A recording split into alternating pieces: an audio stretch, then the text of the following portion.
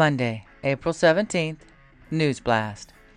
DOJ accuses China of using police station to spy on, harass dissidents inside U.S.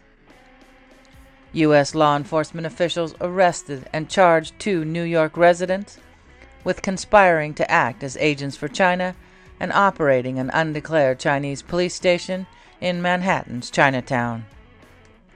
40 officers of China's national police charged in transnational repression schemes targeting U.S. residents.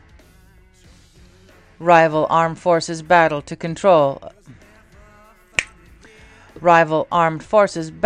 control of Sudan as civilian death toll rises. Top Kremlin critic convicted of treason gets 25 years. Republicans reject Feinstein's committee swap, putting Democrats in a bind. Elon Musk interview aired on Tucker.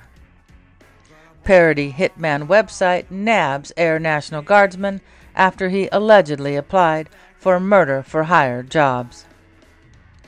Senator John Fetterman is back on Capitol Hill after a 2-month absence for depression. Canada's CBC paused Twitter activity after being labeled government-funded media. Power goes out during House Judiciary Committee hearing in Manhattan on New York City crime. Mitch McConnell returns to the Senate 6 weeks after suffering a concussion. Twitter adds more government-funded labels to global news outlets. Psalms 149:4. For the Lord takes delight in his people.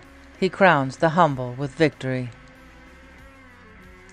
What trivia category are you great at?